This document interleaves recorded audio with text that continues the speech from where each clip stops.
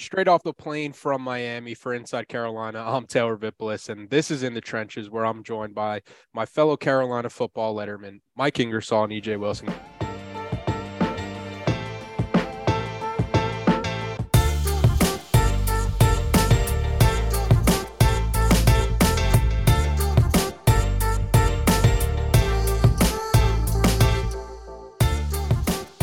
Guys, it's the Tar Heels winning on the road as underdogs against the Hurricanes 27-24 on Saturday. Carolina moves to 2-0 in conference play. They stay perfect there. Let's get right into it. EJ, what were your thoughts watching that game? My thoughts were that I feel like some of the things that we did well in the Virginia Tech game definitely carried over to this game. We were definitely physical. We had a presence at the line of scrimmage, which honestly I was a little worried about with Reva Hassick not playing.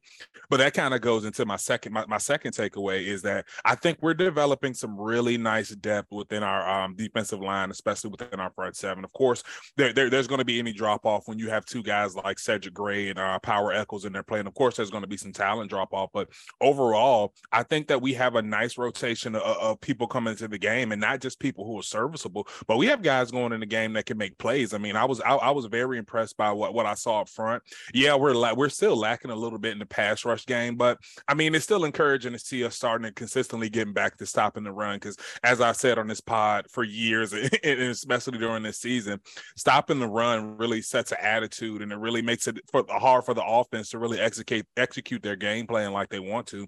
So I was definitely happy about that. But the positivity pod, I have to steer it a little bit towards the not so negative, but I'll just say not non-productive. That's one of my words I learned in therapy: productive and productive actions.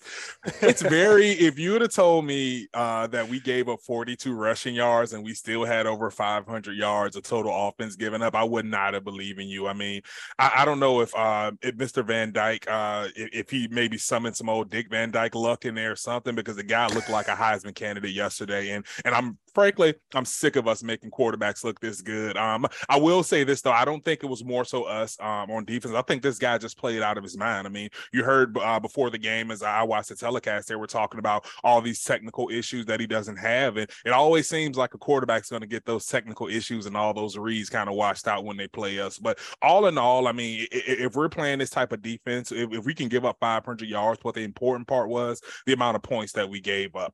We only gave up 24 points.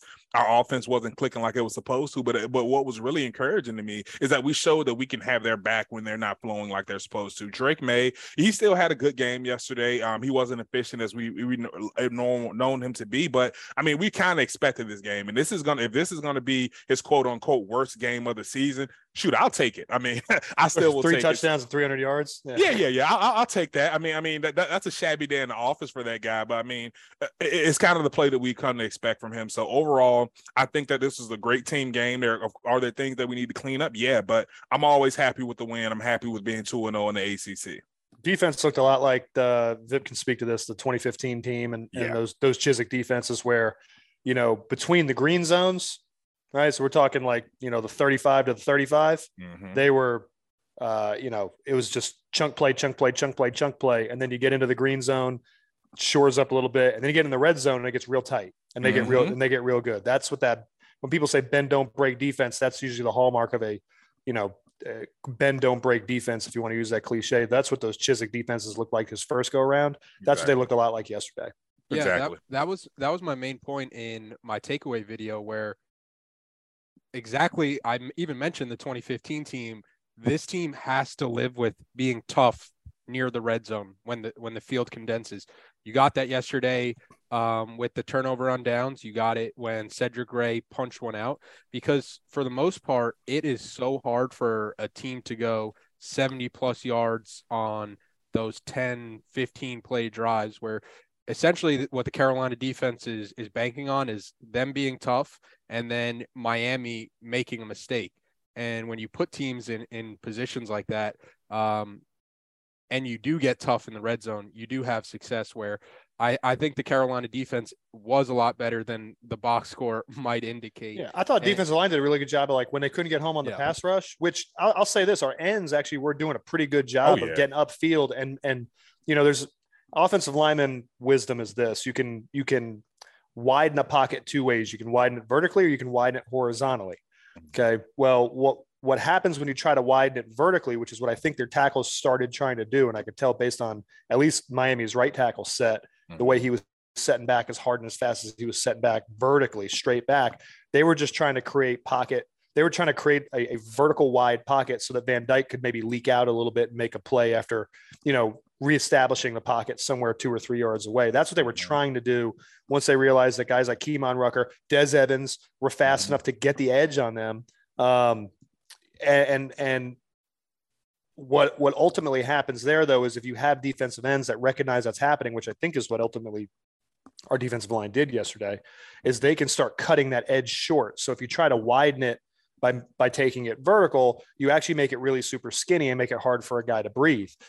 So there was pressure yesterday, although it didn't result in a lot of sacks. But the one thing I thought the defensive line did a really, really good job of was getting their hands up when they didn't get home. When they didn't get a hit or a pressure or a hurry, they got their hands up and they tipped a bunch of passes. And Van Dyke's not a short guy. Like, this isn't a, for Panthers fans, this isn't a Baker Mayfield situation, right? Van Dyke's a prototype NFL quarterback. And we were still getting our hands up, tipping passes, and they were just getting lucky. So when Taylor talks about defense look better than the box score would tell you, some of that is those tip passes that were just fluttering into guys' hands and just falling in the right spot. Under normal circumstances, that would be a tip drill, and those would be interceptions. And Carolina's defense will figure that out. But clearly, they had a mandate from the coaching staff that if you don't get home, start getting your hands up, and it worked. So we've been saying that over the last couple of weeks too. I mean, not only Mr. Ruckus today, yesterday getting the tip for the interception, but Mr. Vohasek last week and a couple of weeks before that. I mean, you see these guys, as you mentioned, these tackles, their jobs are really to come in and compress the pocket and get in the quarterback's face, as Mike was mentioning, different ways of stretching the pocket horizontally and vertically. And our guys are doing a really good job. Do we have a bunch of guys that are going to go out there and going to get you 10 sacks a season? No, we don't. But do we have some guys who can play disciplined, tough, and physical and know when to get their hands up? Yeah, we do. So we don't have to lead the country in sacks, but if we're getting those tip passes and getting in the quarterback's face, then we're going to be successful. I didn't show much yesterday, but I think in the future, with that type of defensive line pressure, I think we can be very successful. And Taylor, I guess we'll let you get some words out here. We're trying to carry you a little bit because for those at home, Taylor's coming into the pod straight from the Fountain Blue, straight from the club to the plane to the pod. From Miami, so he might be a little jet lagged. I remember running on fumes right now. A quick story time when I was in Canada, which I don't advertise because I'm a red-blooded American and Canada sucks. But when I was in Canada for my little time, Brian Braun was one of our backups. Jeremiah Masoli was another one of our backups, and I remember me, Brian, Jeremiah, a few other guys all went out.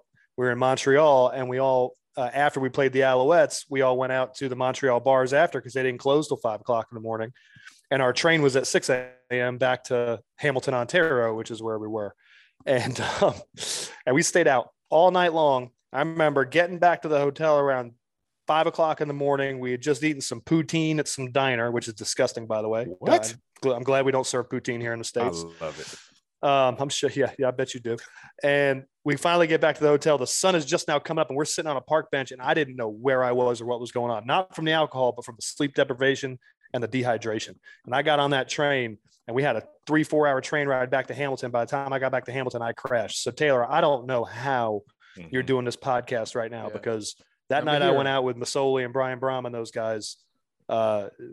We had a lot of fun in Canada and I was not functional the next day. Yeah, as much as I would have loved to have been at, Live nightclub. You don't live in Club Live? No. By the time I left Hard Rock Stadium, it was probably 11. By the time I get back to where I'm staying, it's about 12. I get the Uber to the airport at 4 a.m. Somebody's got to do it, though. People remember the NCAA. Somebody's got to keep the lights on around here. Exactly. From a Carolina football standpoint, the city of Miami has been real boon or bust for us. I mean, it's the city of Miami almost cost us the football program, but it also has been the source of a lot of wins. Yeah, I forgot about that, man. I mean, dude, I don't know, real love-hate relationship with the city of Miami. I mean, you're having a love-hate relationship with sleep right now, Taylor. Mike, before we get to your takeaways, EJ, a point you made. Those tip passes where they were just finding ways into Miami, it had that feel where you're like, oh no, these are the breaks you normally get when a team is going to pull off some kind of miracle like Miami. Then you have the whole onside kick debacle where onside kicks. We got lucky. I don't know what the official number is for onside kicks. Teams have to recover onside kicks at like a 95%. But Carolina, it feels like 50-50 every time that onside. Oh yeah. Did you see what happened in the Oklahoma State game? This is something that I didn't understand. I should have. I mean, I don't look at the NCAA football rule book, right? I mean, but a lawyer could figure this out. The rule on kickoffs for fair catches is as long as you make a fair catch signal, okay, the ball is yours, assuming you catch it, don't muff it. Or if so the ball goes straight up in the air off the tee, you make a fair catch, ball is yours, assuming you catch it, don't muff it. Same rule applies if the ball immediately hits the ground, goes vertical into the air. They're describing an onside kick, goes vertical into the air as if it had come off of a kicking tee. And you make a fair catch sign and catch it. Kid for Oklahoma State on what looked like, who were they playing? Was it Texas Tech? I think it was Texas Tech. Yeah, it was yesterday. Texas Tech kicked a surprise. They scored early, then they kicked a surprise onside kick. It looked like they recovered it, but on replay, it showed one of the defensive backs that was up on the front line saw the onside kick, made a quick fair catch signal with his hands, and then Texas Tech was the first team to touch it. So it was actually Oklahoma State's ball where he signaled for the fair catch. Oh, wow. Or where the ball was recovered, I should say, which was right where he signaled for the fair catch. That's a wrinkle. Carolina football has to implement. Yeah, I think for Carolina, they need to start having everybody on the hands team start waving for a fair catch as soon as they see him line up for traffic control at an airport. That's absolutely right. Yeah, the airport you just came from. Yeah, but my bigger point there was, the tip passes are happening, the onside kick is happening, and I'm sitting in the press box like, man, it can never be easy for Carolina football, but I love it. I live in the mud. I want to be in the mud. That's where we operate, man. That is where we operate. When we had, and I was telling Taylor this off there, we'll talk about it here. But like my only big concern is clock management, which has been not an issue, but there's been some questionable clock management the last couple of years, and we saw some yesterday. And I'm sure there were reasons for it. There are analytics reasons for the reason why we did some things, which I don't necessarily agree with all the time. But when they scored just before the half, when we threw that interception after pressing with 25 seconds to go before the half and getting the ball coming out the second half, we pressed. Drake throws a pick. They come in, they score, they kick a field goal. They cut it to within, 4 at that point? Yeah. Yeah. Cut it to within 4. They scored 10 points in like 20 seconds. I just jumped up and yelled, Carolina football deserves a death penalty. Just bring it back in 10 years.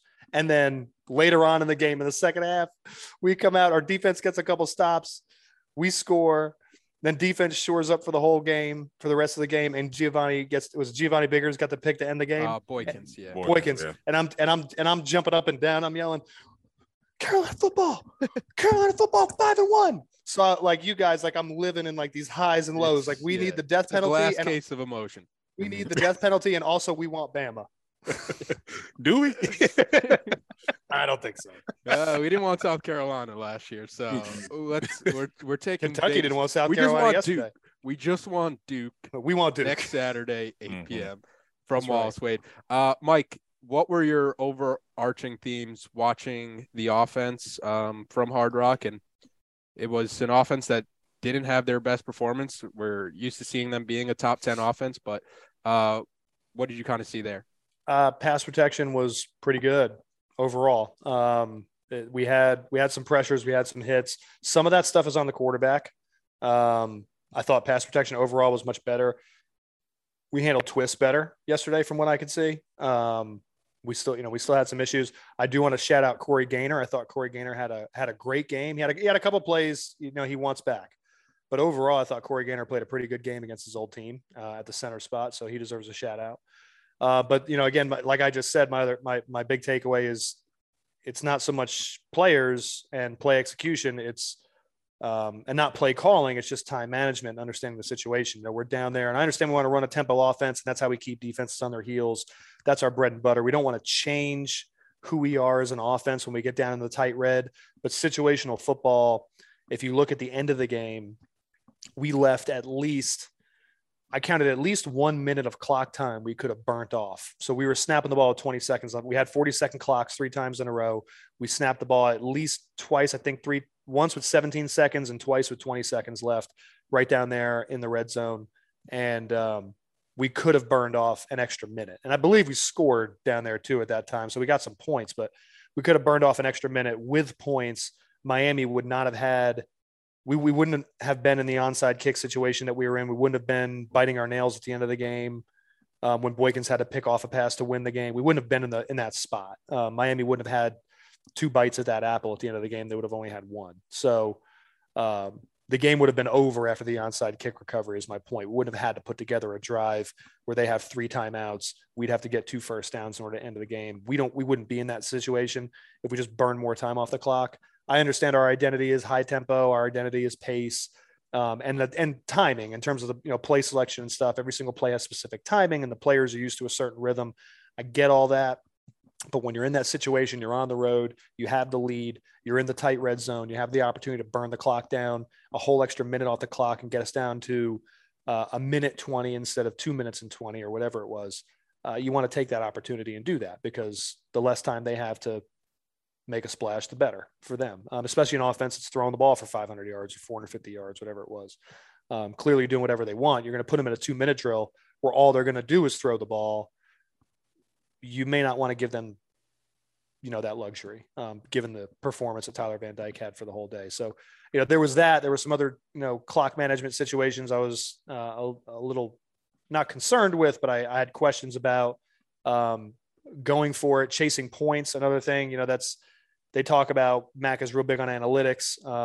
I think Mac's been doing this long enough to where I'm not saying he's handcuffed to analytics because he's a Hall of Fame head coach. He knows what he's doing. But for my purposes, we don't, going for it on 4th down, I think is more, or I should say the frequency with which this team goes for it on 4th down is more like it's probably closer to the reasoning, at least the rationale for it is closer to really internally, if you want the truth, what we talked about last week on the pod, which is, Mac has concerns the defense, if they're out there for too long, is going to give up too many points. And if the offense isn't out there long enough, eating up clock, scoring on every drive, we really might not have a chance to win the game. I think the last 2 weeks have shown us that our defense is starting to figure things out a little bit. Mm-hmm. I understand why there might be that hesitancy, but I think the reasoning up to this point why we've gone for 4th down as much as we have is not because of analytics, not because that's what the data tells you. It's because of the gut telling you that the offense needs to score points if we're going to win games. And in order to do that, you got to have the ball and you got to convert 4th downs and keep a drive going. So I think that's why we've been doing it. All that to say, if you're in the red zone and you have an opportunity to get away with 3 points on the road and expand a game to a 10-point lead versus going for it on 4th down where your first down is only 3 or 4 yards from the goal line. So really every shot's got to be into the end zone because you're most likely not going to convert a first down, have 1st and goal from the 3 or the 4. What's going to happen is you're going to convert and score a touchdown from that close. So when the odds of that happening are extremely tight, given that the tight red zone, the defense compresses, it's harder to score, it's harder to advance the football down there. Take the points, make it a 10-point game, which is a 2-score game, instead of risking not scoring, not getting any points, which is what ultimately happened to us in that situation. It's only a 1 touchdown lead. And now you're kind of fighting and scrapping for your life because Tyler Van Dyke's throwing the ball all over the field and kind of doing what he wants in the passing game. Those situations, if it is analytics telling you to do that, you got to scrap it. Take the points. Don't go chasing points. Don't go chasing touchdowns. Don't go chasing waterfalls. Like just that was in my head the second you said that. Yep. Don't go chasing waterfalls. Please stick to the rivers and the lakes that you used to, Mac. Conventional wisdom is conventional for a reason. It works. Take the points when you're down there on 4th down on the road, extend it to a 2-score lead. The reason why it's conventional is because it's been proven time and again. That's why it is conventional wisdom. Stick to conventional wisdom sometimes. But look, a win is a win, and we can we're here second guessing things after a win. It feels a lot better than second guessing things after a loss. Yeah, sure does. a few points off of some of the things that you said. One with the can you parse all that out? Because I talked for about 10 minutes, and I apologize to all the listeners having to listen to my terrible voice for 10 minutes. So they're turning it on 1.5 speed, and now they're pressing the button back, so now it's slowed back down. A couple points. One with the analytics, I think one thing that Carolina might have to start factoring in is that it seems like Noah Burnett is a weapon for this team. Like this isn't like a normal college kicker. It seems like where you go in and you say, go kick it. Maybe it's going to go in, maybe it won't. For the most part, he does seem pretty consistent. I know one of his field goals was like a 19-yarder, but for the most part this year, I can't kick a 19-yarder, so good for him. Yeah, we've had situations where we didn't have a kicker who could kick 19 yards. That happened, and then he turned into an all-conference kicker. Yeah. So I think that's one thing. The other thing is super cool video from UNC football to put out after the game where you see the emotional moment in the locker room with Corey Gaynor and the team kind of embracing him. A lot of the players say like he was essentially tearing up when talking to them in the locker room after that game. So you know how much it means to him. And then the other thing I was going to bring up really quickly was the pass block grades, since you mentioned Carolina doing a good job in pass block. It was Awesome Richards, 87.8. Pretty good against a really good Miami defensive line. Yeah. About as good as you could get for a pass block grade. Spencer Rowland, 76.6. Corey Gaynor, 69.4. Nice. William Barnes, it's going to be worth keeping an eye on him this week to see if he returns to practice. His was a 63.9. Ed Montelis was a 43.2. And then Jonathan Adorno replacing William Barnes was 31.6. So that's going to be something definitely worth keeping an eye on. Yeah, and Montelis, in Montelis' defense, he does a lot of things that are really good. I mean, I see him do some stuff like in the run game sometimes. I'm like, man, he shows flashes where he's like, you understand why he's a starter. Like he does some really good things, and he's a big body. Like him and William Barnes are just big guards. And Montelis, I mean, he's a guy. It's not for lack of trying. I think he's got just some technique things that can be cleaned up even during the season. And some things he's worked on, that have been cleaned up. So, folks listening, don't let the PFF grade of whatever in the 30s for his pass block. Yeah. Don't write him off because of that. These are just little things that can be corrected. He did a lot of really good things yesterday and does a lot of really good things every week. I understand why he's a starter, and I think he should be. And then EJ, we mentioned it, Tyler Van Dyke, he throws for 495 yards. 95? 495, yeah. I thought it was 450. Okay, I was wrong. He was very close to 500 yards. They only scored 24 points. Yeah. Then don't break defense. Yeah, unbelievable. But the reason why it feels like UNC won that game from a defensive perspective is they did make Miami one-dimensional. They held the Hurricanes to 1.8 yards per carry. What did you notice up front, especially with that goal line stand where Miami has a 1st and goal from the 2 and Carolina stops them? The first down was 1 yard, then 2nd and 1, 3rd and 1, 4th and 1. Carolina gets a huge stop. I mean, aggressive thuds, aggressive swarming in the run game is what I saw early. I mean, you tell me, EJ. I mean, I saw the same thing, and it kind of goes back to after I think it was the FAMU game where Jason Staples and I were reviewing the touchdown run that I think it was the FAMU game where the one touchdown that they did score. Our guys, our footwork was bad, our pad level was high, but you're not seeing that anymore. You're seeing our defensive linemen stand guys up, move guys back, have gap integrity, and that really is, I think, the main thing to why we're able to make them one-dimensional. I mean, our guys are flying down. Power Echols, Cedric Gray, those guys are coming downhill, and it kind of worried me a little bit because of how aggressively they were playing the run. I thought it may get us caught up in some play action passes, which it did, but we were able to kind of stave off some of the long shot passes and some of the big plays that went for touchdowns. So I mean, these guys are just really, I think they're finally really internalizing the technique and the style of defense that they're playing now. I mean, coach, after the players meeting that they had, I mean, things have changed substantially. And I don't mean where we're going out there, we're getting all these turnovers, we're shutting people down. But the main thing that you can, because football is about controlling what you can control, especially on the defensive side of the ball. And the one thing that we could control is our effort, attitude, and physicality. And that's what we've been bringing to the table lately. I mean, I think that those guys last week, I talked about them putting something on tape and being able to go back and look at that and say, hey, we can do this. I think that we saw that. I mean, they ran the ball, 24 times for 42 yards. I mean, I don't care who you are, what level you're playing on. That is absolutely shutting down the run game. And it forced them to abandon it. And like we were kind of talking about earlier, like some of those tip passes that our defensive linemen were getting that just happened to fall in Miami's hand. Now that we're seeing that on tape, our DB and our secondary is going to be in a position to now get those and be able to make big plays on some of those tip passes.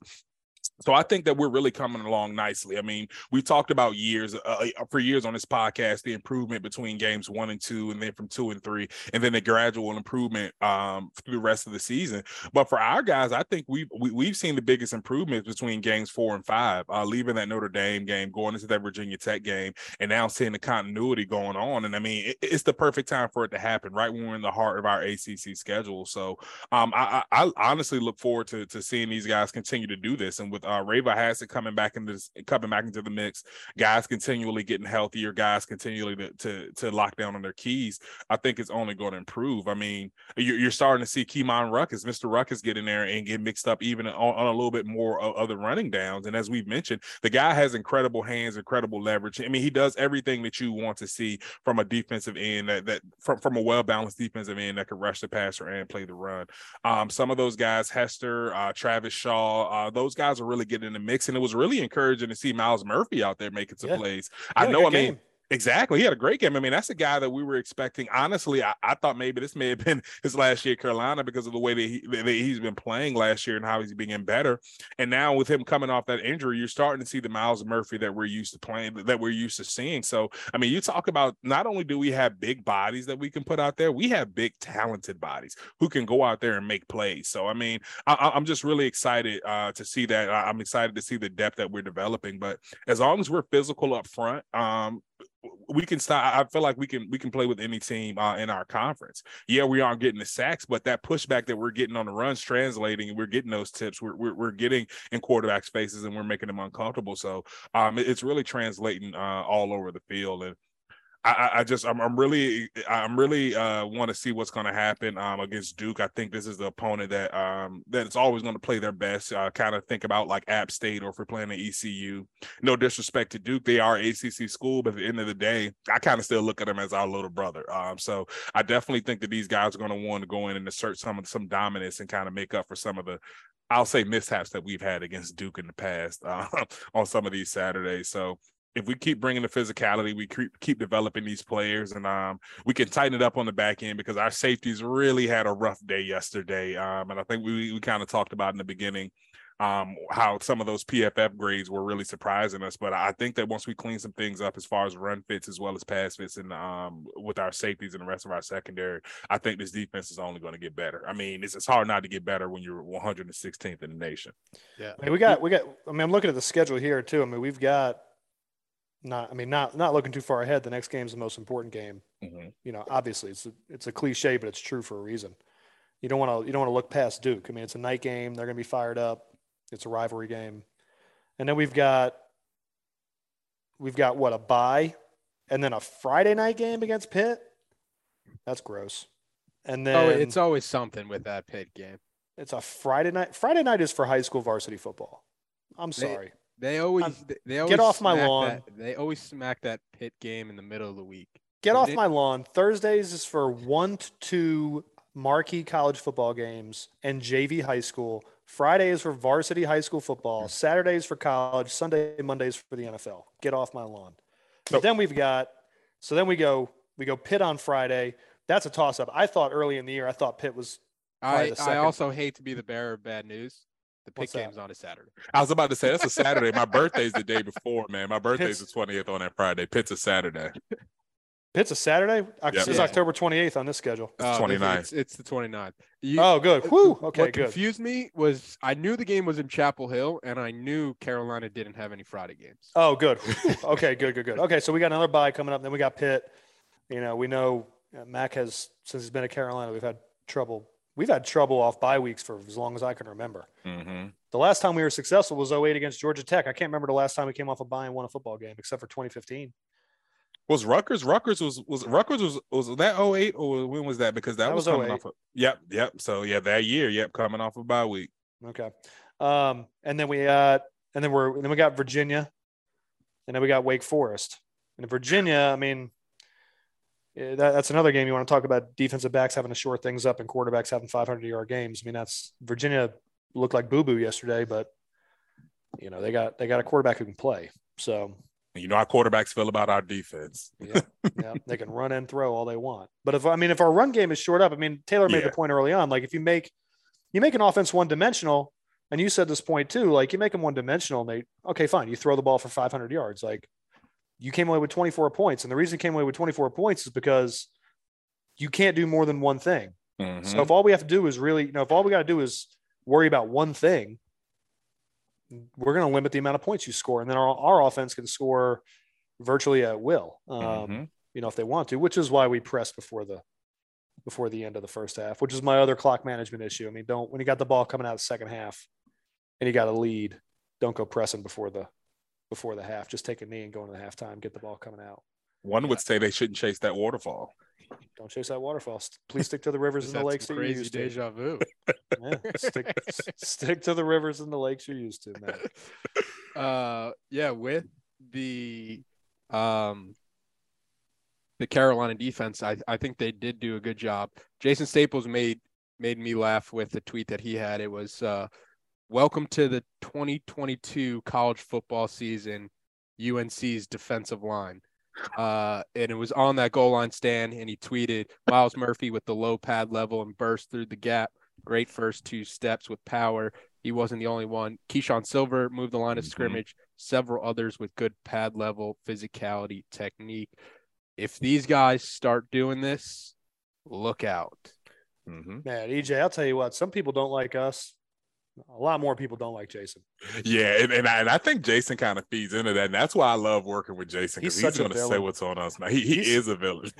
I love him though. I don't want people to dislike me. He just doesn't care. He's inside Carolina Skip Bayless. The guy just stirs the pot. And Mike, as he's Skip without the body. For the Sorry, Jason. Not many. You're beautiful to me, Jason. Not many people have that Skip physique. Or that Skip paycheck. Yeah. Jason ain't got that either. But Mike, as more time kind of passes, the more it looks like that when healthy, Caleb Hood is Carolina's. I've been saying that for a couple of years now. Yeah, kick and play. Yeah, it's a bit surprising because the narrative out of camp was, Omarion Hampton, George Pettaway, but Hood, if he stays healthy, he goes for over 100 yards. He does it in the run game. He does it out of the backfield as a receiver. He had a pretty good pass block grade from what I remember. Which is an improvement for him. 79.1 in the pass block. Big improvement for him. Yeah, he was Carolina's best graded offensive player. What did you kind of see from him and his potential in this Carolina offense? Omarion Hampton and George Pettaway are both going to be fantastic running backs for us. But right now, I think Caleb differentiates himself with field vision, and he can he doesn't see things the way that like a Michael Carter and a Javonte saw it. He doesn't, but not many people do. Okay. But he does see things develop quicker. And this is an experience thing. Like, to the extent George is having this issue, Omarion, I think, is having this issue just from what I can see. He's able to power his way through other human beings, which is, where his production's coming from, because he's just an absolute tractor trailer back there. But where Caleb's differentiating himself is that he sees things develop quicker, most likely just because he's got game snaps and live bullets under his belt, and he sees it, and he understands, schematically what the goal is and where the cutback lanes will be. So he anticipates them opening better than some of the young guys right now. They'll get there, but Caleb's already there. So that allows him to be more productive in the run game, rushing the football. And that's why you're seeing him out there. And he's also a load. I mean, he's a big guy. Like he's another one that he's got sneaky speed, but he'll also run through you if he has to. My concern with him is always, and has been, pass protection first and foremost, and ball security number two. He took care of both yesterday. Hopefully, he's, the good news is that with a guy like him, Caleb gets dinged up a little bit, and we're able to spell him some because we have so many good backs in that room. If British Brooks was there, we'd have another one. We've got, by my count, 5 running backs in that room that could play. If we handed them the football, 6 maybe. I mean, you got DJ Jones too. I keep forgetting about DJ. I mean, you got 6 running backs in that room. If they're all healthy, they can all play and they can all be highly effective and would be a starter or one of 2 featured backs on any team. We just have an embarrassment of riches in that room. Caleb's obviously in that group. So we're able to spell him a little bit with other guys, which should keep him healthy and keep him, productive, much longer. I hope he came out of this Miami game a little unscathed, but we're really going to need him for the Pitt game. We have enough bodies. I think, even if he is a little banged up, and he can't take as many carries against Duke, we'll really need him against Pittsburgh. So I think that what he brings to the table is maturity. He obviously has experience, and because of both of those things, he sees plays develop. He understands how plays will likely develop and can anticipate, where a hole will be or where a cutback lane will be. And that allows him to be super productive, rushing the football. And he's also pretty reliable in the pass game too, for catching the football. Now that he seems like he's started to clean up some pass protection issues and clearly ball security. He didn't have, from what I could see, a single drop or even a ball come loose yesterday. I think he's a real special asset we have. Yeah, especially in the pass game. He seems like such a security blanket for Drake May, where it's like, a 3rd and 8, and you're starting to think, oh man, Carolina's going to have to punt this ball. He finds Caleb Hood, and Caleb Hood gets 9. If it's a Caleb comes from good stock 9, too. He gets 10. Yeah, he comes from good stock too. I mean, he comes from, another. His dad was somewhat of a legend here in Carolina too, Earl Hood. So yeah, you have a bunch of legacy guys. You really do on this Carolina team.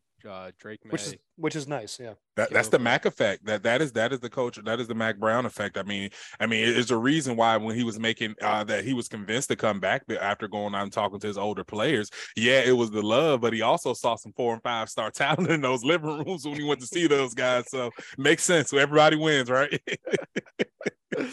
That is funny. If Caleb Hood was UNC's best offensive player, I think the best defensive player, EJ, Cedric Gray. He shows up time and time again. He makes clutch plays for the defense, from the forced fumble to keeping the ball carrier inbounds late, which really set Miami off in a panic before that interception when they realized that clock was under 15 seconds at that point. Was that Cedric or was that Power Eccles that made that tackle at the end of the game? That was Gray. That was Gray, yeah. Where he's spun kept the him in bounds? Yeah, kept him in bounds. He just makes winning plays. And he's proof that when you play hard, good things happen. That was one of the first things he said in his post-game press conference yesterday. 15 tackles, no missed tackles. In run defense, he graded out 87.9. Tackling, he graded out 87.3. How do you begin to put into words Cedric Gray's importance to this defense and his performance Saturday against Miami? I think that Cedric Gray is what we would have saw if Chaz Surratt would have played linebacker, if he was a true linebacker. This guy, I think the perfect play that can put not only his importance to our defense, the type of player he is, and to kind of back up his statements from after the game yesterday, they ran a wheel route. He had his eyes on his luggage. He knew where he was going to cover, but he's covering a running back. The guy goes down the field. I think it's maybe a 15 to 20-yard gain, but hey, there you see 33 making a touchdown saving tackle, and I don't think that they scored on that drive. So that when you're out there in the heat of a game, when it's 80% humidity in Miami and you have the wherewithal to make that play and keep that guy in bounds, I know I wouldn't have had that. I would have just been trying to get the guy down. So, this guy's a really smart player. His discipline, technique, and his knowledge of the game goes along with his athleticism to the point where I really can't tell you what his best feature is. The guy comes downhill. He plays with physicality. It has to be the smile. A lot of linebackers don't smile, but linebackers who do smile probably have a little bit off upstairs. I used to tell people when I was out there playing, I didn't talk trash. I just laughed a lot because people didn't think you probably have something clinically wrong with you. So, but no, that The guy reminds me of another 33, Hallie Taylor, a guy that I played with. I mean, he embodies everything and stands for what I feel like everything that Hallie stood for. He's a fast guy. He's a physical guy. Hallie was, even though he was one of the smallest, he was probably the strongest defensive end and defensive lineman that we had on the team. I mean, and Mike can attest to that. The guy has not only has 40 records, he has. Oh, I have the squat record. I'm not gonna give him that one, but he's a pretty strong guy, and I think that he always showed up every Saturday. Even when he made a mistake, he didn't get down on himself, and that's the same thing that I see from Cedric. I really think that he's having an all ACC type of season, and no matter how bad our defense plays, I still think that we have the two best linebackers in the ACC. And you're gonna have a hard time arguing me on that. I mean, our guy came. What was his name? Dax Hollifield came into last week talking about how the crowd's going to be booing and jeering him, and he got exposed. Our guys, I mean, even what's the guy who shall not be named from NC State? Well, so I had the same thought last night. I was watching some of the state game just to get a preview of what we're going to have from them, and I thought, imagine if Dax Hollifield committed, because I don't think he ever actually committed to Carolina, but it was between us and Tech up until the wire. Peyton was obviously committed and then decommitted to go to State, which is a mortal sin. But imagine if both those guys came to Chapel Hill, those would be your linebackers right now. Dax Hollifield and Peyton Wilson would be your linebackers, not Cedric Gray and Power Eccles, most likely. And I don't know that I think I'm happier with the current situation. As a matter of fact, I know I'm happier with the current situation than I would be with them. Oh, yeah, because those guys are much younger. These guys are younger than those two, and I still think that they're playing at a high level right now. Well, and I'll never forget Peyton Wilson getting thrown down by one of our backup offensive linemen. Oh, yeah. That guy's a menace.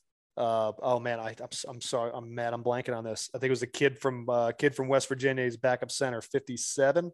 Caden Baker, maybe. Caden Baker. I think Caden Baker was the one that threw him down. Did you see at the end of the state game when we romped them Peyton's freshman year? Yeah. Did you see Caden Baker yesterday checking in as the eligible? He does that. They get him in the game for that. Jersey. I saw that. Everybody in the press box was like, "Who's 90? Who's the white?" He ran a route. We threw the ball to him. Yeah. That's the Andre Barbour classic. You remember Andre Barbour? They actually gave him number 93 as well. He was an offensive tackle. Dude, and we put him.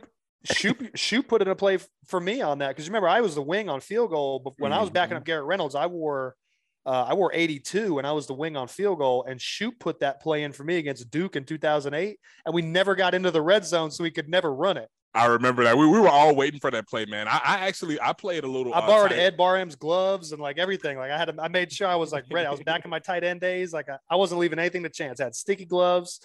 I took my knee braces off. Like I was ready. We never got in the red zone. My only glory from playing tight end was when we played Boston. Well, it's not even glory; it's just a story. Honestly, we were playing Boston College, Luke Kuechly's freshman year, and at this point, I had no idea who he was. So I go out to block this guy, and this guy completely stood me up. I mean, I was like, Jesus! I was like, I'm glad I don't have to block this guy all game. And I mean, you see where his career went. So I think that it's always interesting when you see us big guys coming in to play tight end. I mean, not going to say that we run routes better, but I mean, the tape's out there. So Mike, we're more appreciative of the routes. Let's put it that way. The last question I have for you, Mike. Carolina. Well, I have a question for you, Taylor. Was it hotter on the field or in the club last night? It was the press box. It's AC, but the second you step out, you just start sweating. Mm-hmm. What about the second you step into the club? Wouldn't know. Wouldn't know. Can't remember. But Carolina, last question I have. Carolina 3-0 on the road this year. They are their version of the Road Warriors. They're 2-0 in conference play. Pole position for the Coastal Division to be the ones representing the Coastal. There's going to be a joke about Carolina on the pole position on Pack Pride later today. Yep. How are you feeling through two conference games, and knowing that Carolina is 3-0 on the road, where, you know, they had lost, I think, 7 straight before this year. So where's your kind of overall assessment with where this team is and where this team can go this year? I mean, it seems like I think every game on the schedule from here on out is winnable. Wake and Pitt, I think, are your toughest games. State is always a toss-up. They're a very talented team. I hate admitting this, but State's a good football team this year. But that game is always a toss-up. I mean, again, go back to the Russell Wilson games. that team was boo-boo and they always beat us. So, and we were clearly more talented than they were every single year. So the state game is always a toss-up. I think Pitt and Wake are the toughest football games on the schedule remaining.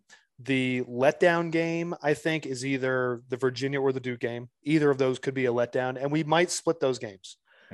But if all goes according to plan, I mean, I think this team has I think with this offense, and if the defense continues to play the way they're playing, meaning defense can hold teams to under 27 points. If you can hold teams to under 27 points, this game aside, because I think Miami's defense is pretty good. I think their defensive line's pretty good. I think Drake just had some brain farts. He'll get that stuff corrected. I think our offense can score more than 30 points every game. And then you make one play in the kicking game, a blocked punt, a missed field goal, a made 55-yard, something unexpected in the kicking game. And now you've got the game breaking in your favor. I think every single game is certainly winnable. I'm not predicting we're going 11-1. All right. But we've beaten two good teams. And if that situation were to play out, that we managed to win out, we have to have a real conversation about, back in 2015, we said, is the South Carolina loss to open the season the worst loss in Carolina football history? It may have been. If this team wins out with Clemson being down, is the Notre Dame game actually the worst loss in Carolina football history, assuming we only have one loss on the schedule going in and we go to the ACC championship game? I think that's a very real conversation that could be had at the end of the season. Realistically, I think we probably drop two more games. I don't know which games those are, but I think we probably drop two more games. 3 more games wouldn't surprise me, but I don't think, 8 wins, I think, is realistic at this point. We're already at 5, and they've exceeded my expectations. I said at 3-0, and we all did, let's pump the brakes. We haven't really played anybody, and that was true at the time. We've now beaten 2 conference teams. We're 5-1. We're unbeaten in the conference, and it's a mixed bag of difficulty moving forward for the rest of the season. So I think at this point, like I said, you'll probably know what type of team we have after week 5. Here we are, we're after week 6. I think now you can honestly say that if the defense can keep this up, you have a defense that is bend don't break, a middling type of defense. We've got a top 10 offense in a lot of respects, almost top 5 in some areas nationally.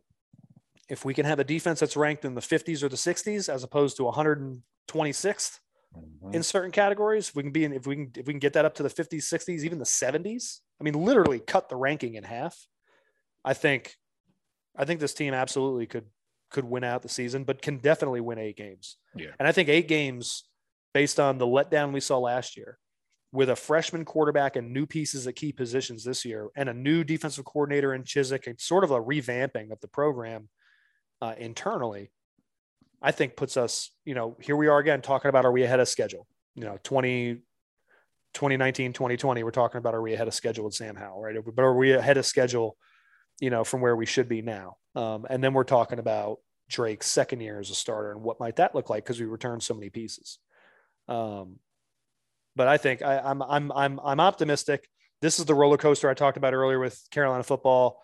End of the first half, we deserve the death penalty. Bring it back in 10 years. End of the game, we want Bama. This is the roller coaster, man. Like, beginning of the season is like, I don't know. We probably miss a bowl game, and now it's like, I don't know. Maybe we go to the ACC championship game. So it's Carolina football, for better for worse. Like you said, Taylor, it's a ride. It seems like most years it is an absolute ride. And for us, being invested in it personally, I've got more gray hair at the end of football season every year since I think I stopped playing than I did when I did play.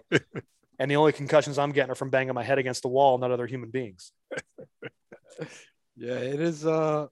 If Carolina can run the table, getting to the ACC championship, gotta beat Duke first. But yeah, I can live with the conversation. Is the Notre Dame game a bad loss, similar to the South Carolina game? Oh, not a bad loss. Is it the worst loss in program history? Yeah.